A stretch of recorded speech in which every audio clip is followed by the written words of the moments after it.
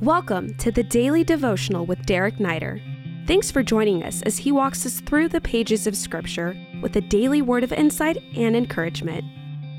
Well, it's good to be with you today. We're going to go back before we go forward because I was just reviewing chapter 24, and there was something I wanted to touch on before we move forward. So if you have your Bibles, chapter 24, and we're in verse 25. So 24, 25, great to be with you. Thanks for joining me today. And I'm going to go ahead and pray, and we'll see what the Lord has to say to us. Father, thank you. God, thank you for your word. And God, it is oftentimes like honey, but then at the same time, it can be bitter, God. It can be challenging. And so help us to receive both in Jesus' name. Amen.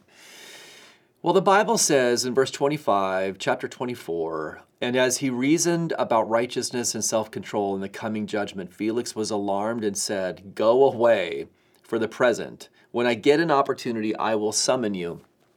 Paul's in custody. He's at Caesarea by the sea. Felix is the governor of Judea at the time. And so Paul gets a minute, with Felix and his wife Drusilla. They want to hear what Paul has to say. They're intrigued, and it's more than intrigue. Like if you continue to reading, what you discover is that Felix was also greedy.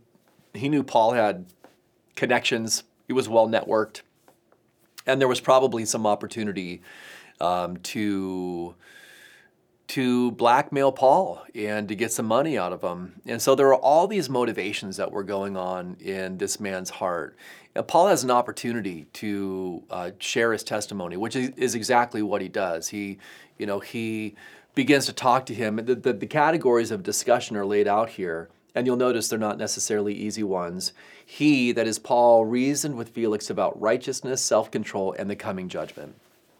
Righteousness, self-control, and the coming judgment.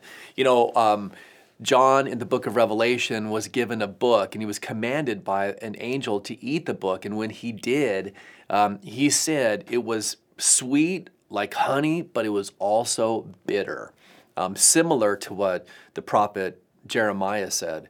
And, I think that reflects the reality that oftentimes, when we're taking in the Word of God, whether we're reading ourselves or we're hearing someone share a message, there are times, man, where it is just sweet. It's easy. It's easy to take in. They're uplifting topics or, things that are really encouraging and edifying and building up. There are just times when we're reading the Word and God's pouring out the reality of how deeply He loves us and how faithful He'll always be.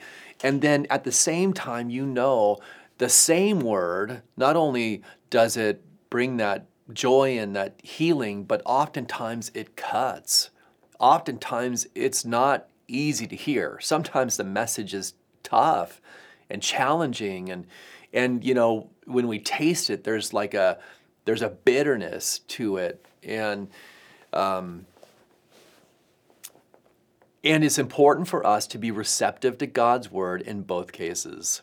Felix here in this situation, Paul, he goes straight into it, right? He's going for the jugular here. He's talking about righteousness, obviously righteousness in the sense of God's perspective of doing right, and self-control, living in a way where we're not just carried away by the lust of the flesh. And then all of that tied into the coming judgment, that there is a God that we're going to be accountable to, that we're going to have to stand before. We're going to have to give an account of our lives and the things that we've done. And I don't know the full content of Paul's message, but I do think he was navigating a path that would ultimately lead to the reality that we need a Savior, that we need someone to stand between us and God, someone who can mediate on our behalf. And of course, that only happens when we see that we have sinned and we're convicted of our sin and we confess our sin. Felix's response is so typical, right? It's so typical. He puts Paul off.